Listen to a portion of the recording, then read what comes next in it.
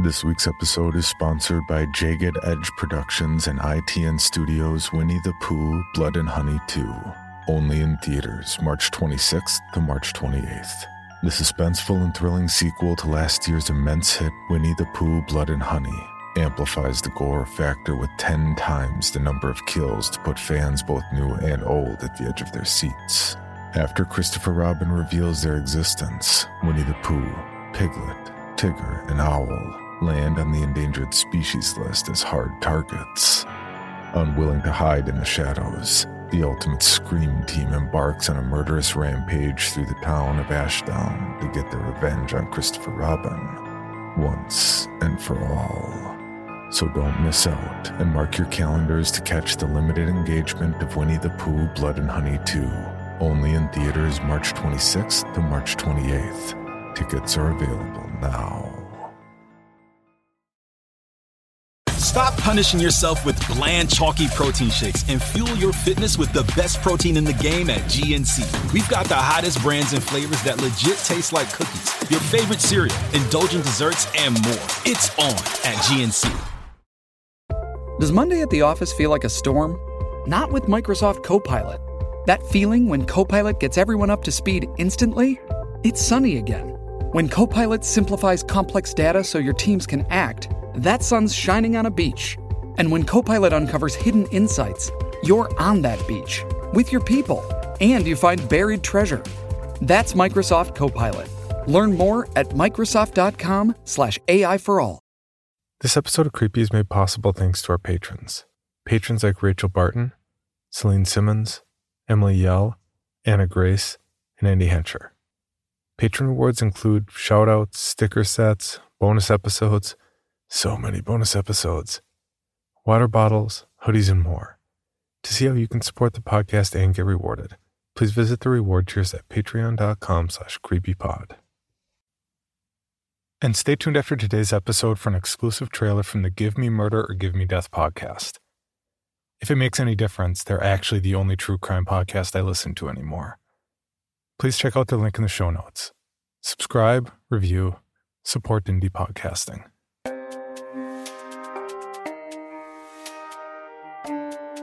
This is Creepy, a podcast dedicated to sharing the most famous, chilling, and disturbing creepypastas and urban legends in the world.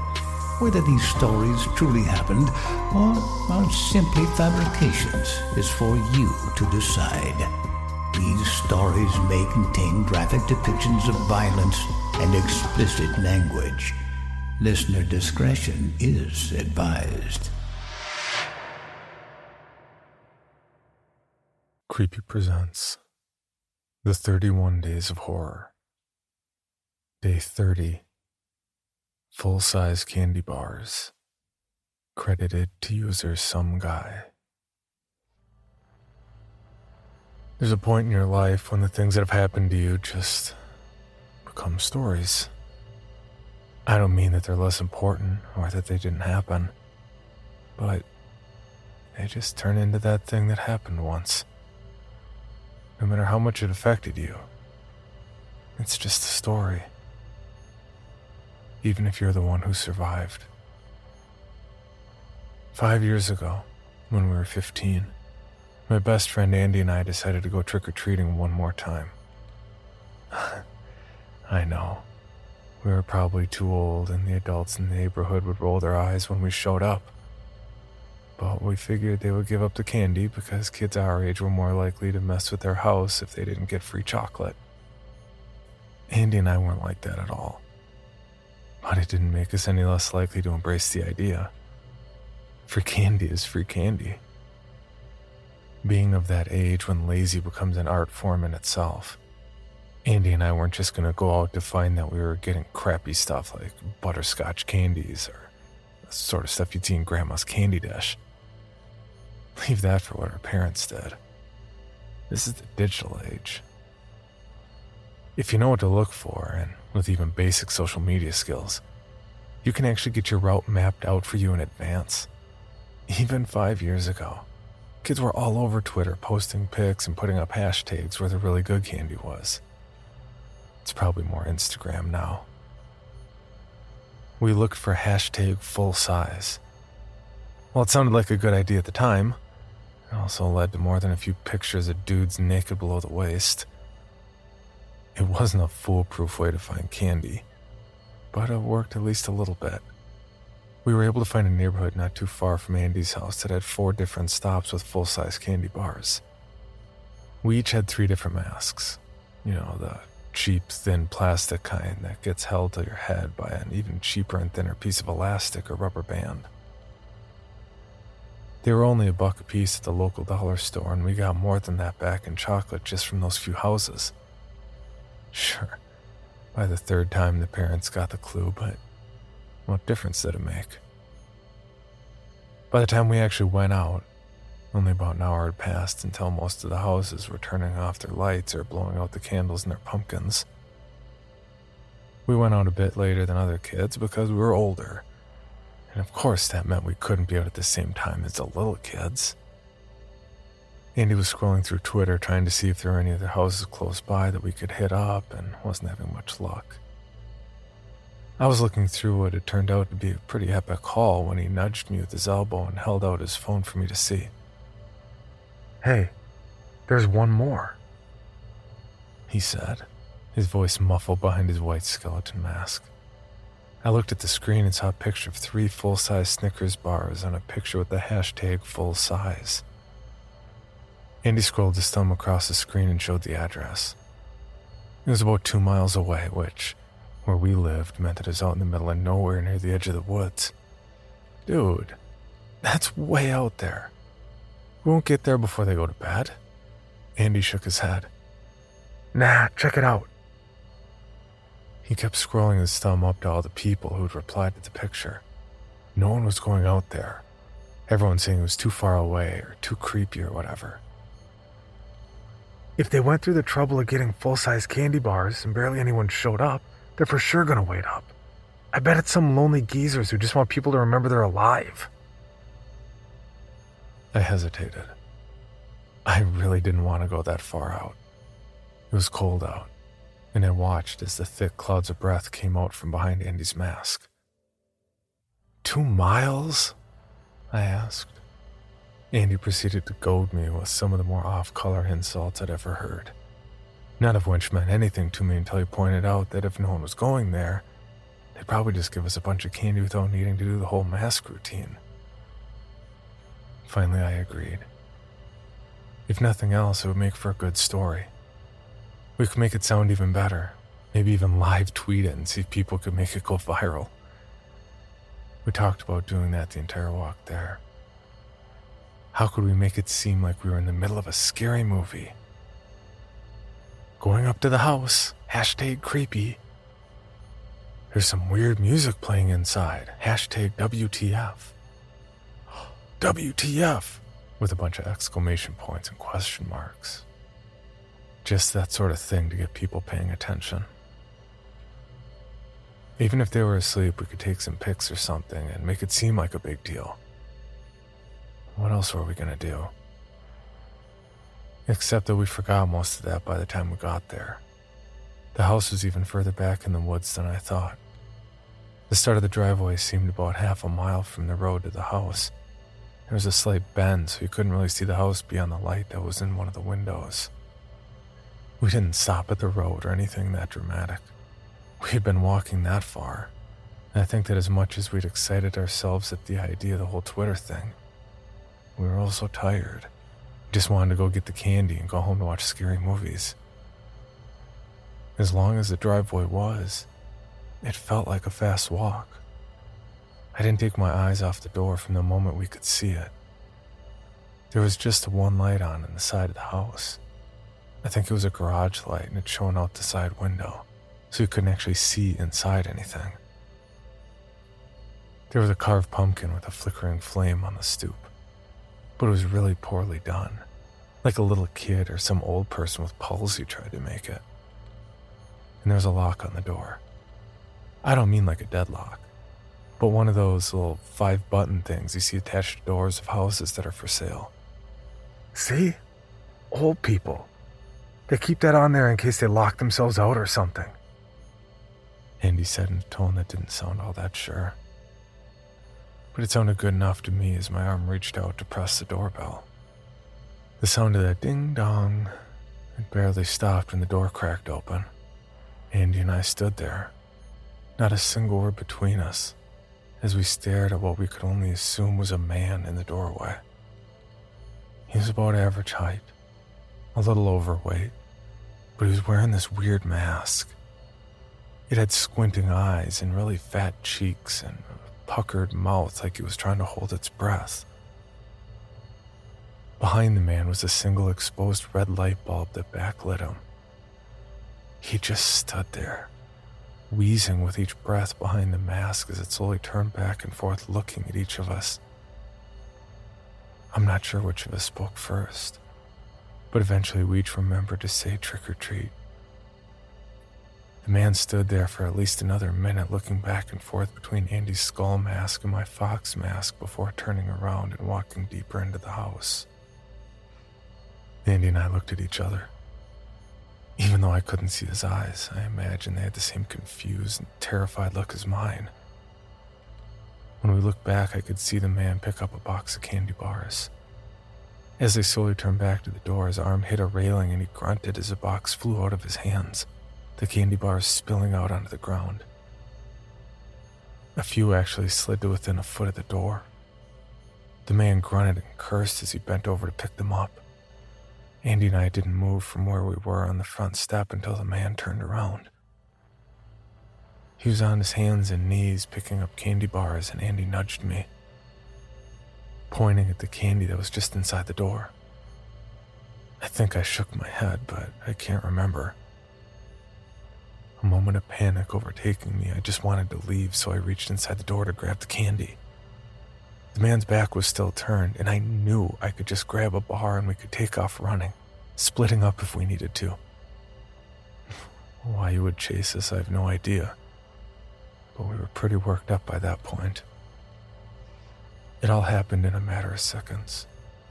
As my hand touched the smooth, cool wrapper of the candy bar, I felt a vice grip clamp down on my wrist so hard I thought it would break. The man had spun in place and grabbed me. He'd been way closer than I realized.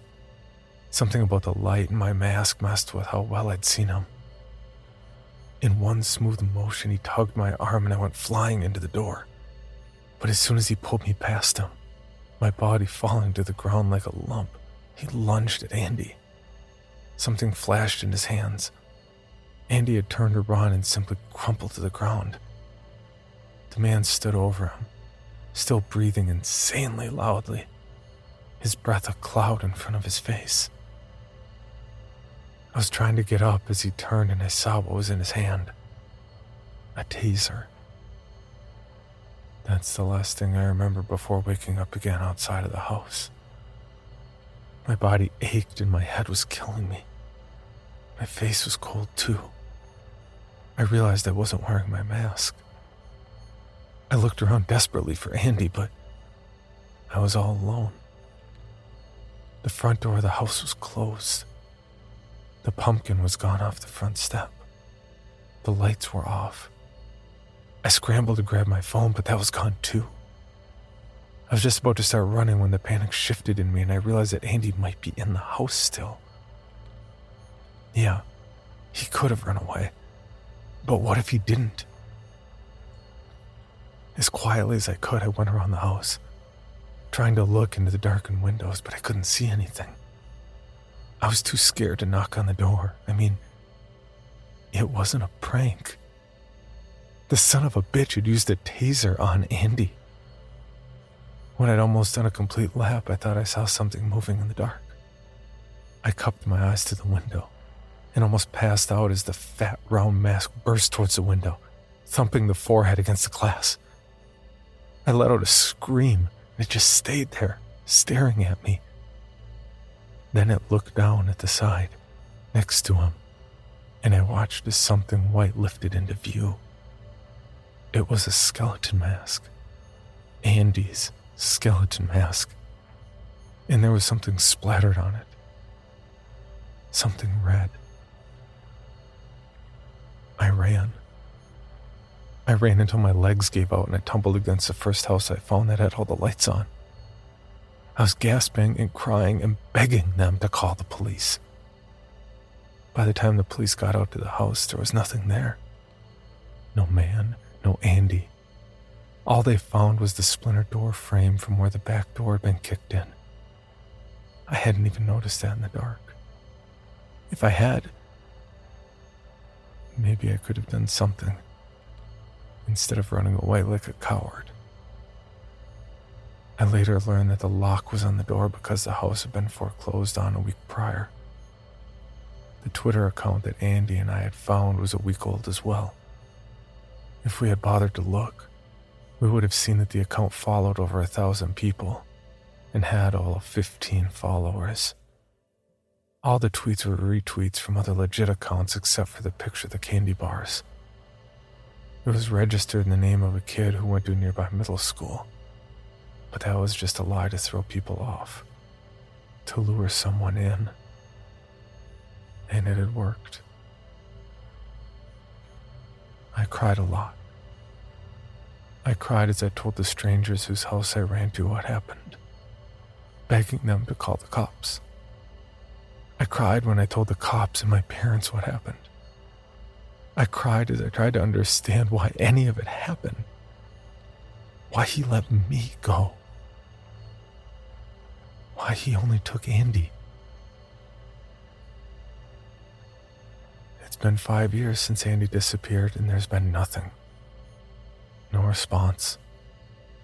Every year, I sit on Twitter and I look up the hashtag full size, checking everything out, making sure it isn't a lie or a lure. I've called the police more than a few times thinking I found the guy. But mostly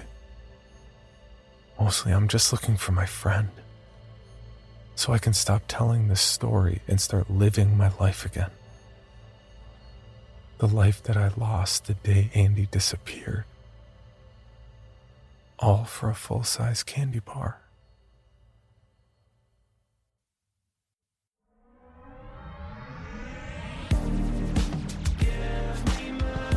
Do you like true crime? Do you also like to laugh? What about desperate ruminations on mortality, existence, and whether there's any meaning in the world? If you like all those things, or hell, even just one, join myself, Alex Stapula, and my longtime friend Lena Berry, and listen to our podcast, Give Me Murder or Give Me Death. Cannibalism, necrophilia, serial killers, and above all, fun. If you've got a dark sense of humor, we won't disappoint you. But even if we do disappoint you, we're all gonna die someday. Oh, and I've got a killer German accent. Check out Give Me Murder or Give Me Death wherever you find your podcasts.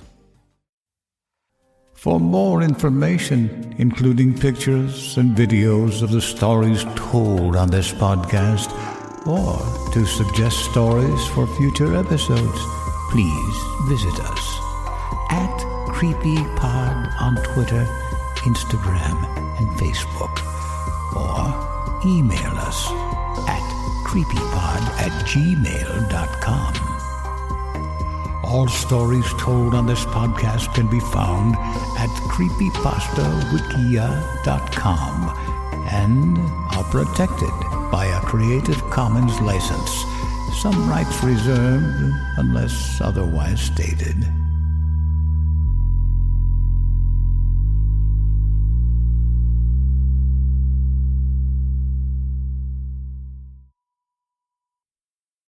Item number SCP-5186. SCP-7160. SCP-7533. Object Class Euclid. Keter. Safe. Special Containment Procedures. Spreading across the hemisphere and kicking up vast amounts of ash and dust. The only thing I could hear was 7219 laughing. Do you remember your name?